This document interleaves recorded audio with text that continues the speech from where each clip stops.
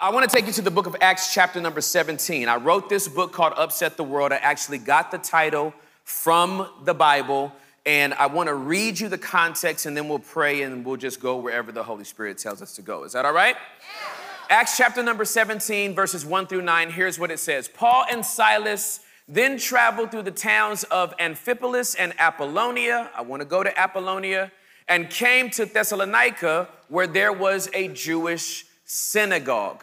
As was Paul's custom, he went to the synagogue service, and for 3 Sabbaths in a row, he used the scriptures to reason with the people.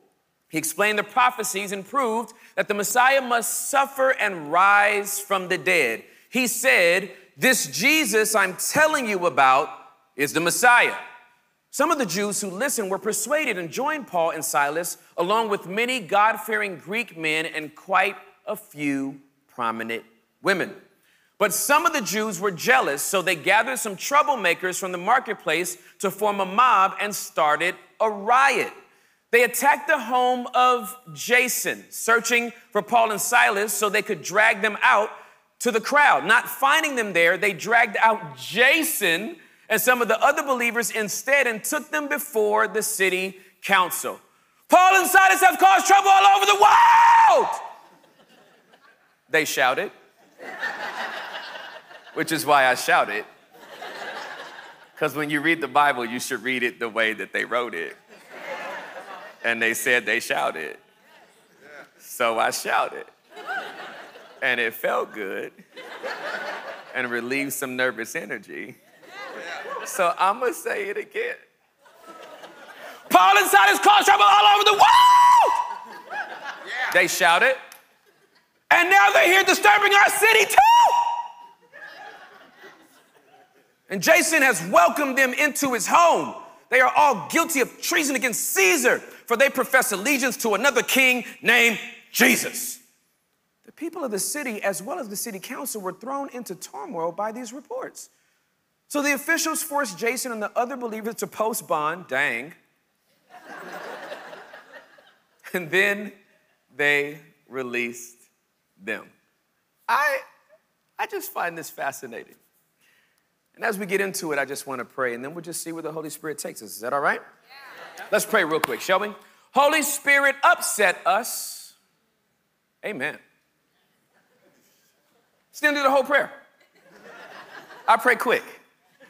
I'm the one you went over for Thanksgiving dinner. You'll literally eat it while it's hot. Before I get into my points, I have to give you why this message is such a burden for me, why I was so compelled to write the book, and why I believe that the Bible is the most upsetting book that's ever been written. Jesus had the most upsetting life that's ever been lived. And for the last 2,000 years, he's been upsetting people through other people, which means we must be upsetters ourselves. On January 14th of 1996, I gave my life to Jesus Christ. I was sitting at the back row of my parents' church. My parents pastored a church for 15 years faithfully. It never got over 100 people, but they were faithful to the people that God calls them to shepherd. I was a rapper at the time. I was a battle rapper in LA, was this close to signing a deal that got me on with Death Row and Snoop Dogg and Dr. Dre and Tupac. Obviously, God had other plans. I missed a bullet, dodged a bullet, literally. And so now I've been able to preach about Jesus for the last 26 years. But on that day, on that back row, on January 14th of 1996, I had the most upsetting moment that has ever happened in my entire life. To give you a comparative analysis, I have had other things that has happened in my life that were disturbing. At the age of 8 years old, I was sexually abused by a neighbor that lived across the street from me for a 6-month period of time. At 12 years old, I was exposed to pornography, and by 19, I was a full-blown porn addict. These are all things that are disturbing, all things that are traumatizing, all things that are absolutely devastating and debilitating to a young child that is growing up. I lost my brother subsequently as I was older on September 17th of 2004 to a car accident. He was killed instantly. I've had some traumatic experience happen in my life. I've had some devastating moments happen in my life, and none of them have been more upsetting than January 14th of 1996. Because on that day, on the back row of that church, I literally had my life turned upside down, which by definition is all upset really means. It's amazing to me how American culture and colloquialisms can turn a word that means something so literal and turn it into something so vitriol. That rhymes, and I should be applauded for that. No, I'm just kidding. Oh, I love y'all over there. These people over here love rap. They love rap. Upset simply means to be turned upside down. Does not mean to be made angry. Does not mean to cause contention. It literally means to turn over.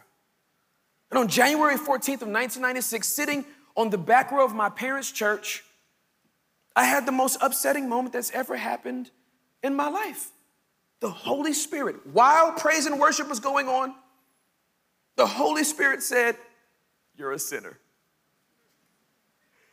This was the most matter-of-fact statement I had ever heard in my entire life. There was no condemnation with this statement. It was like pointing out you have mustard on your blouse. He was just like, "You're a sinner." And as soon as he said it, I was made aware of it. I have never been more aware of anything in my whole life. I'm a PK kid. I've heard every single sermon, and I went straight to the clubs after that. None of them settled in.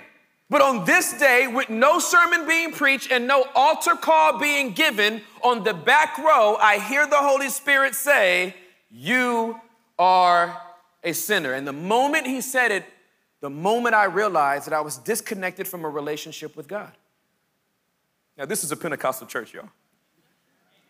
And so I hear this word at the beginning of service. Sunday school had just ended, praise and worship had just started, and I am aware that I am a sinner and I need a Savior and I need to confess Jesus, but I'm in a Pentecostal church, so this means that I'm at least 3.5 hours away from a moment.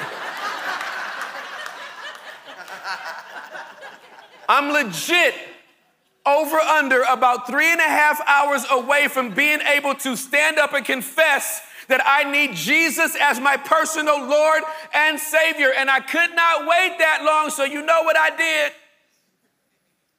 They had this moment. If anybody has ever been in a Pentecostal church, charismatic church, there's a moment that they have in some of the churches called testimony service. And I don't know why they sanctioned testimony service, but anybody can get up and you don't know what you're gonna get. But people can just pop up and just be like, first giving honor to God who is the head of my life, to the reverend, the saints, the bishop, and all the saints and the friends. I just want to tell you what God has done for me. And somebody would get up and testify of how faithful God has been. And 5 people got up before me and I'm standing in the back. My dad's officiating the service and he's going, "You go, you go, you go." And I'm just standing in the back waiting for my turn. I'm like, hurry up. And on this day, not everybody had a testimony. Some people had complaints that masqueraded as testimonies. If you've ever been in that type of service, you know, like, you just need to sit down. I don't know if you know, but this is not a testimony, lady. You just complaining. And then my dad looked and he goes, I think Tim has something to say, which was a shock because I wasn't the PK that also sang in the choir. They knew I was in the club the night before. And they said, "I think Tim has something to say." And you know when you're in a small church, everybody's nosy. So I got this number. Say what? And I said 3 words. I give up. And it was as silent then as it is now, because everybody wanted to know, give up what? And I said, I need to give my life to Jesus right now, with no sermon preached, no altar call given. I gave my life to Jesus, and I've been upset ever since. I preached my first sermon 5 weeks later, February 25th of 1996. You have no idea how happy I am that nobody has that sermon. You have no idea how happy I am YouTube did not exist. because I did not even know what I was talking about.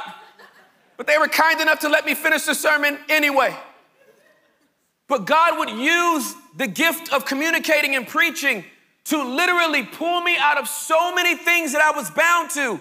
And I realized that being upset wasn't enough. I also had to live upset and spend my life upsetting others. So these are the points that I want to give you today. If you're, how many nerds do we have in the building? You love taking notes. You just like, come on, raise your hand real high. If you're a nerd, you should be proud of it because nerds rule the world. Keep your hand up. Keep your hand up real high, real high, real high. Keep it up for just a moment. Now look on your row. Look at everybody that has not raised their hand because they will work for you one day. Nerds literally rule the entire world. If there's anything that's good in the world, a nerd is behind it.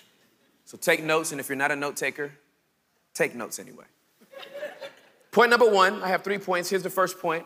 Upsetters are attractive. This is the first thing I want you to know about upsetters. They are absolutely attractive. I'm not talking about their physical pulchritude. Big word, it's in the dictionary, look it up.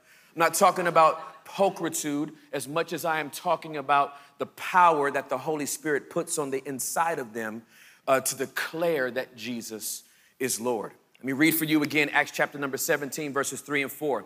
He explained, this is Paul, he explained the prophecies and proved that the Messiah must suffer and rise from the dead.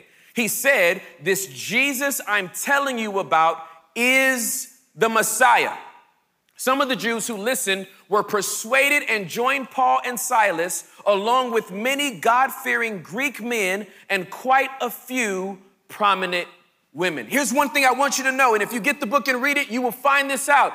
Upsetters are absolutely attractive, and it has nothing to do with your externals and everything to do with the eternal that's on the internal in you. It is the Holy Spirit. It is Christ, the hope of glory that is on the inside of you that makes you attractive to people. When you give your life to Jesus, something changes on the inside of you and other people notice and they will start to be attracted to you in ways that you probably didn't even want them to be drawn to you by. I am an introvert. I know. You don't believe it, but I am team introvert. Introversion doesn't mean that you don't like people. It just means they drain you. Y'all are draining me right now. They have ordered me a wheelchair to wheel me back out to my car after. Because when I'm in front of people, I get drained. When I'm alone, that's when I recharge. That's all introversion means. Is how do you recharge? Some people charge in front with a lot of people around. That's extroversion. I'm an introvert. When I get back to my hotel room and it's quiet and my kids aren't there, I've never felt Jesus like I feel when I'm by myself. Do you think Jesus cared about my personality before he called me? The moment he got on the inside of me, he said, I'm going to attract people to you, and I don't care if they drain you. It's the cruelest joke of all time. I should work in IT in a church. I should not be in front of people. My anointing is to be an accountant. I want to work with numbers, not people that want to talk about numbers. But when he calls you, your personality is not taken into consideration. He doesn't care if you're quiet. He doesn't care if you're loud. He doesn't care if you're extrovert. He doesn't care if you're introvert. He doesn't care if you really love to be around people. He doesn't care if you really love to be alone. When he calls you, he makes you attractive because there are people that need Jesus through you.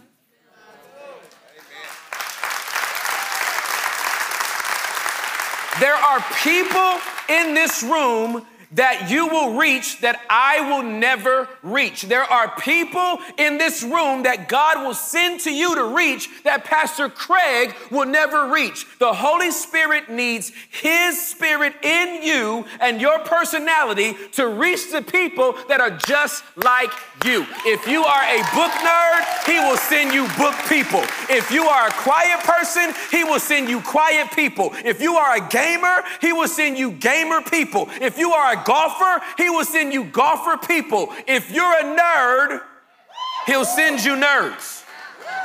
If you're dumb, He'll send you dummies. It doesn't matter what your vibe is, He needs you. I just need to say that again. He needs you.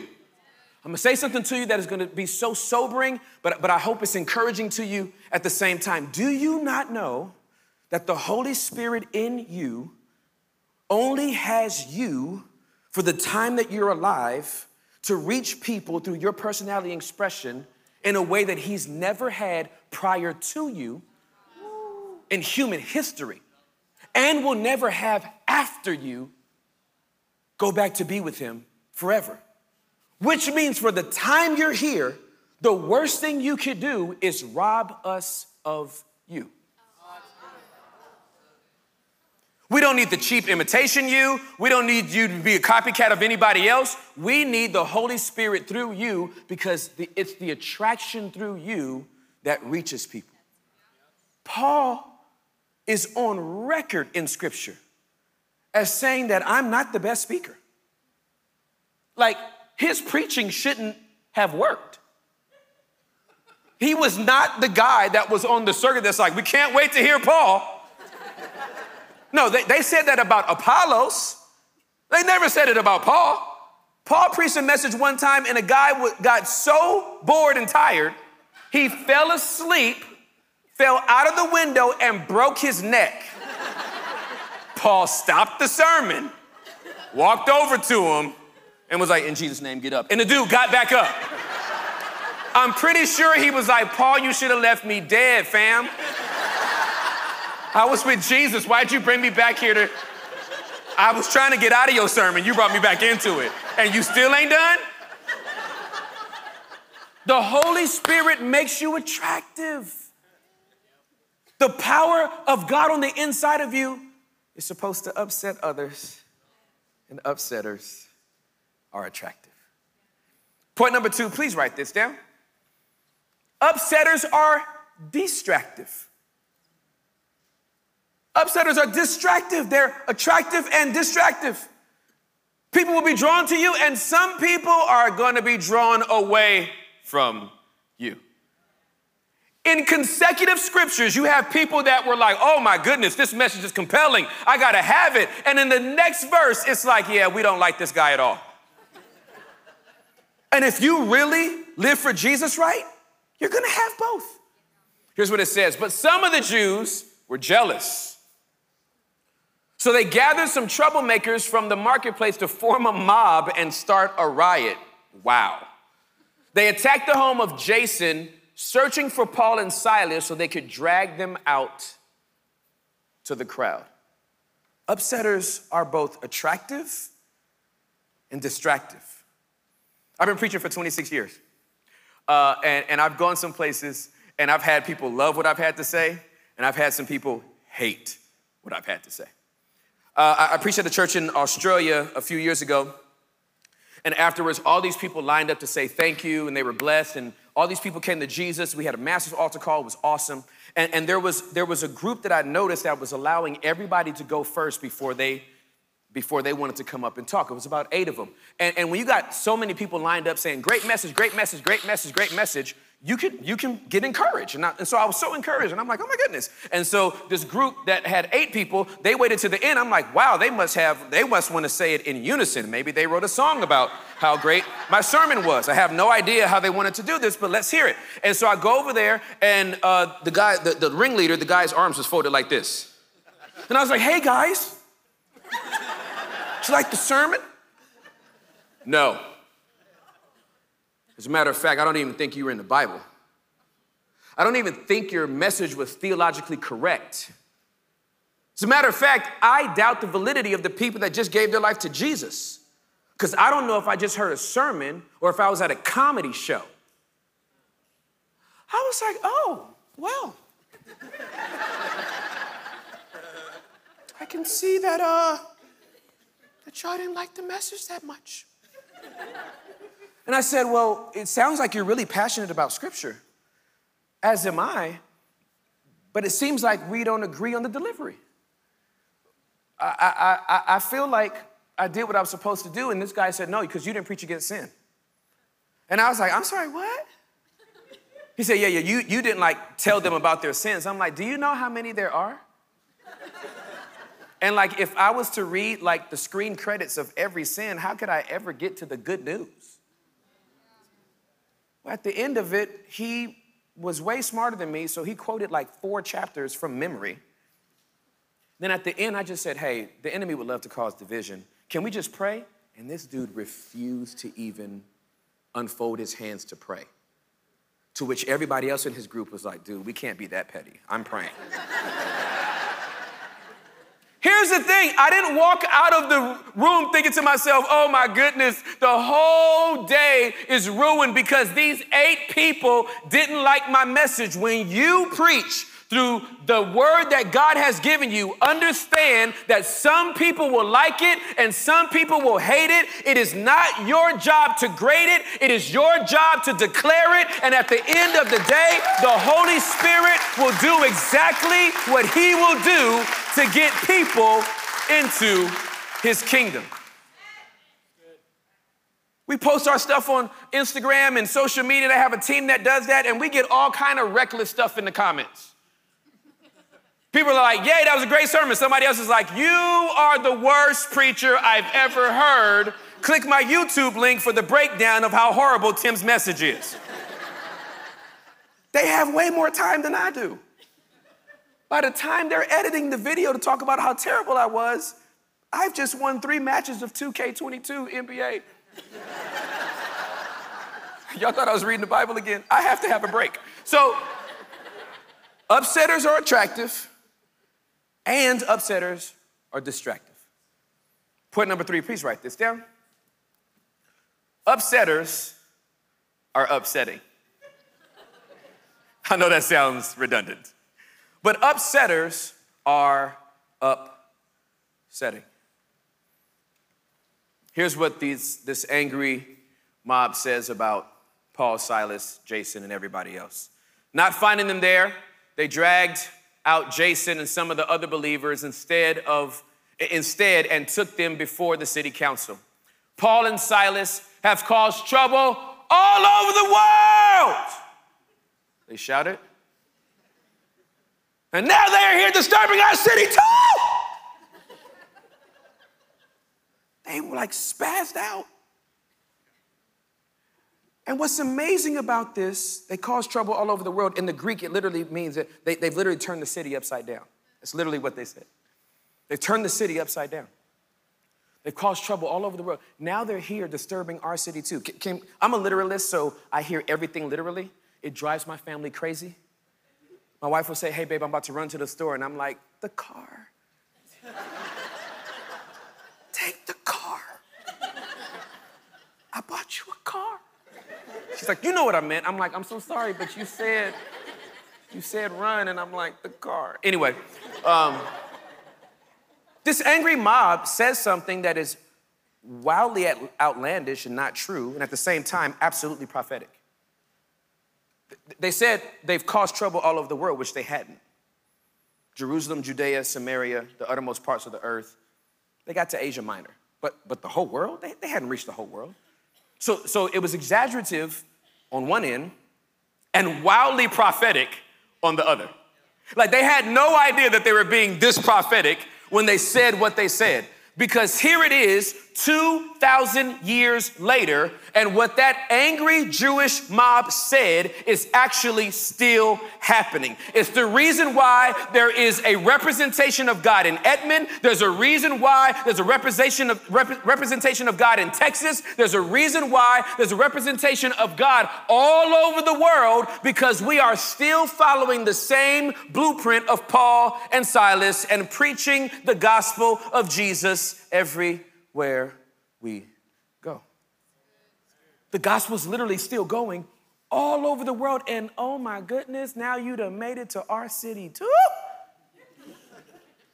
How did you get here? Who let you here? The Holy Spirit didn't let us here, he unleashed us here. Do you not know that you are supposed to be the greatest upsetter in your community? That some of you all have prayed for your neighbors to have an experience with Jesus, and Jesus' response to you is, then go over there. God, please fix them because they're crazy. And he's like, as soon as you knock on the door and say hi, I can upset their world. And upsetters have such a beautiful opportunity to do this every single day. I get to upset people every single day with the way that I live my life. And sometimes I get to follow it with words. So every day I'm just waiting for the Holy Spirit to nudge and say, buy her coffee.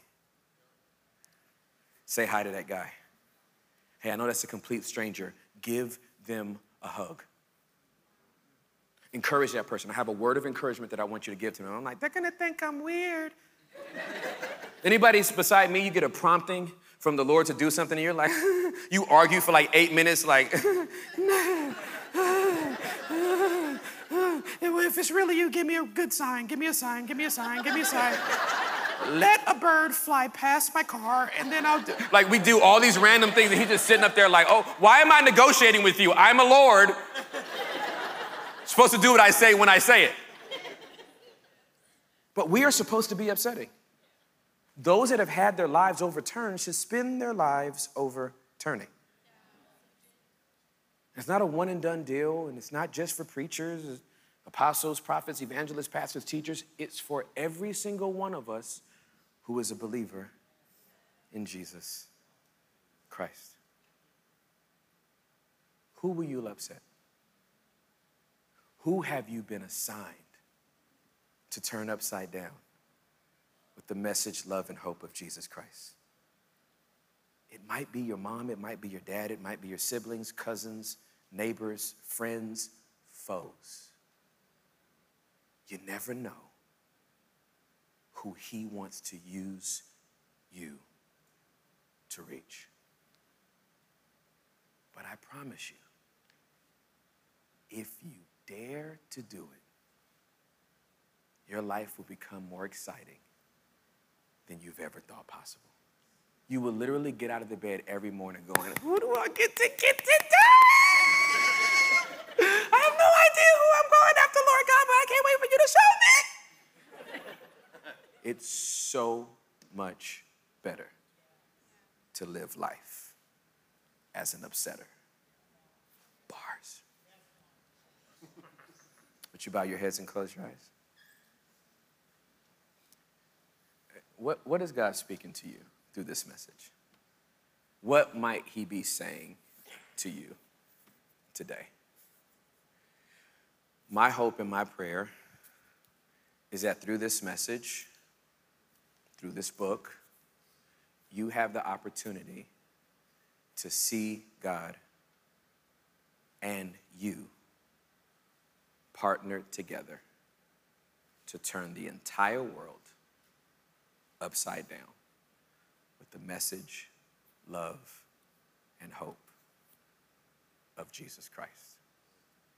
Jesus, let it be so for all of us, for your glory and none of our credit. In Jesus' name, amen. I love you guys. Bye.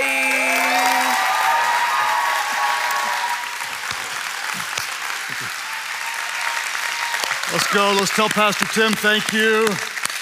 And let's just continue on in that spirit of prayer. Father, thank you that you're stirring within us. And God, we believe that you want to call us with all of our different personalities to serve you by serving people and upsetting this world. As you're praying today without looking around, I wonder how many of you would say, I am a follower of Jesus, but yet I haven't been very upsetting lately. In other words, I haven't really been making the kind of difference that I know that God would like to empower me to make. And I want to be open, I'm available, I'm ready, I'm watching. I want God to use me. If that's you, would you lift up your hands right now, just all of our different churches. You can type it in the chat, I want God to use me. Father, thank you that you're working even right now. And God, I'm blown away by the thought that now is the only time in history that you have to use these people, this short window, through their unique and specific gifts to glorify you and to reach people with your love, your message of hope through Jesus. So Father, we make ourselves completely available. We are interruptible. I pray, God, that even today, if we're in a church building, that maybe we couldn't even leave without stopping to be available to you, to reach out to someone, to be a blessing to someone, to give a word of encouragement, to take someone to lunch, invite them to a life group, to pray for somebody. God, even for those online in a chat right now, I pray that they might even see a need and be a blessing to someone. God, all through the days of our life, we ask that your Holy Spirit would just nudge us and we'd recognize those promptings. God, make us attractive, the Holy Spirit in us to draw people to you.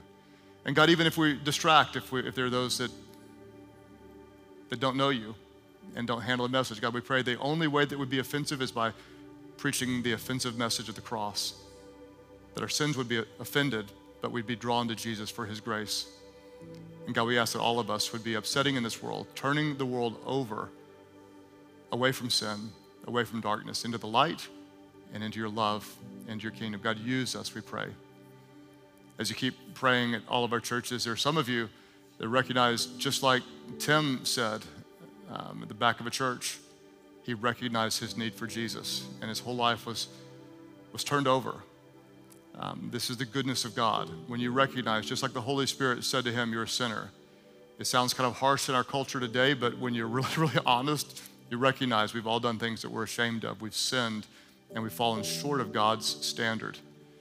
The good news is that God doesn't leave us dead in our sins, but he's loved. And while we were still sinning, even when we didn't know him, Jesus gave his life for us. Who is Jesus? The Son of God, the sinless Son of God, the perfect one, who shed his blood as the innocent sacrifice so our sins could be forgiven. Today, wherever you're watching from, there are those of you, and it's not because of my words or Tim's words, it's just because of the power of the Holy Spirit. You're being drawn right now to God, and you know it. It's your time to say, I give up. I can't do it anymore. Jesus, I give my life to you. Would you forgive me? Would you make me new? Today, wherever you're watching from, those of you, you need his forgiveness. And not just his forgiveness, but you want his joy. You want his life. You step away from your old life, you step toward him, and it's a surrender. Jesus, save me. When you cry out to him, his name is powerful. It's the name above every name. He will forgive you. All of your sins gone. He makes you brand new. He fills you with his Spirit. You'll never be the same. Wherever you're watching from today, those who say, yes, I need it, I'm ready. I step away from my sin. I step toward Jesus. Today, by faith, I give my life to him. That's your prayer. Would you lift your hands high right now, all of our churches? Could somebody say thank you, God, to those today who are coming to faith in Christ? Lift up your hands. Those of you online, you can just type it in the chat. I'm giving my life to Jesus. We're all gonna pray together, just wherever you are, just pray aloud. Pray, Heavenly Father, I give up. I give my life to you. Jesus, be first, my Savior, the Lord of my life. Forgive my sins. Fill me with your Spirit so I can be an upsetter, so I can know you and show your love.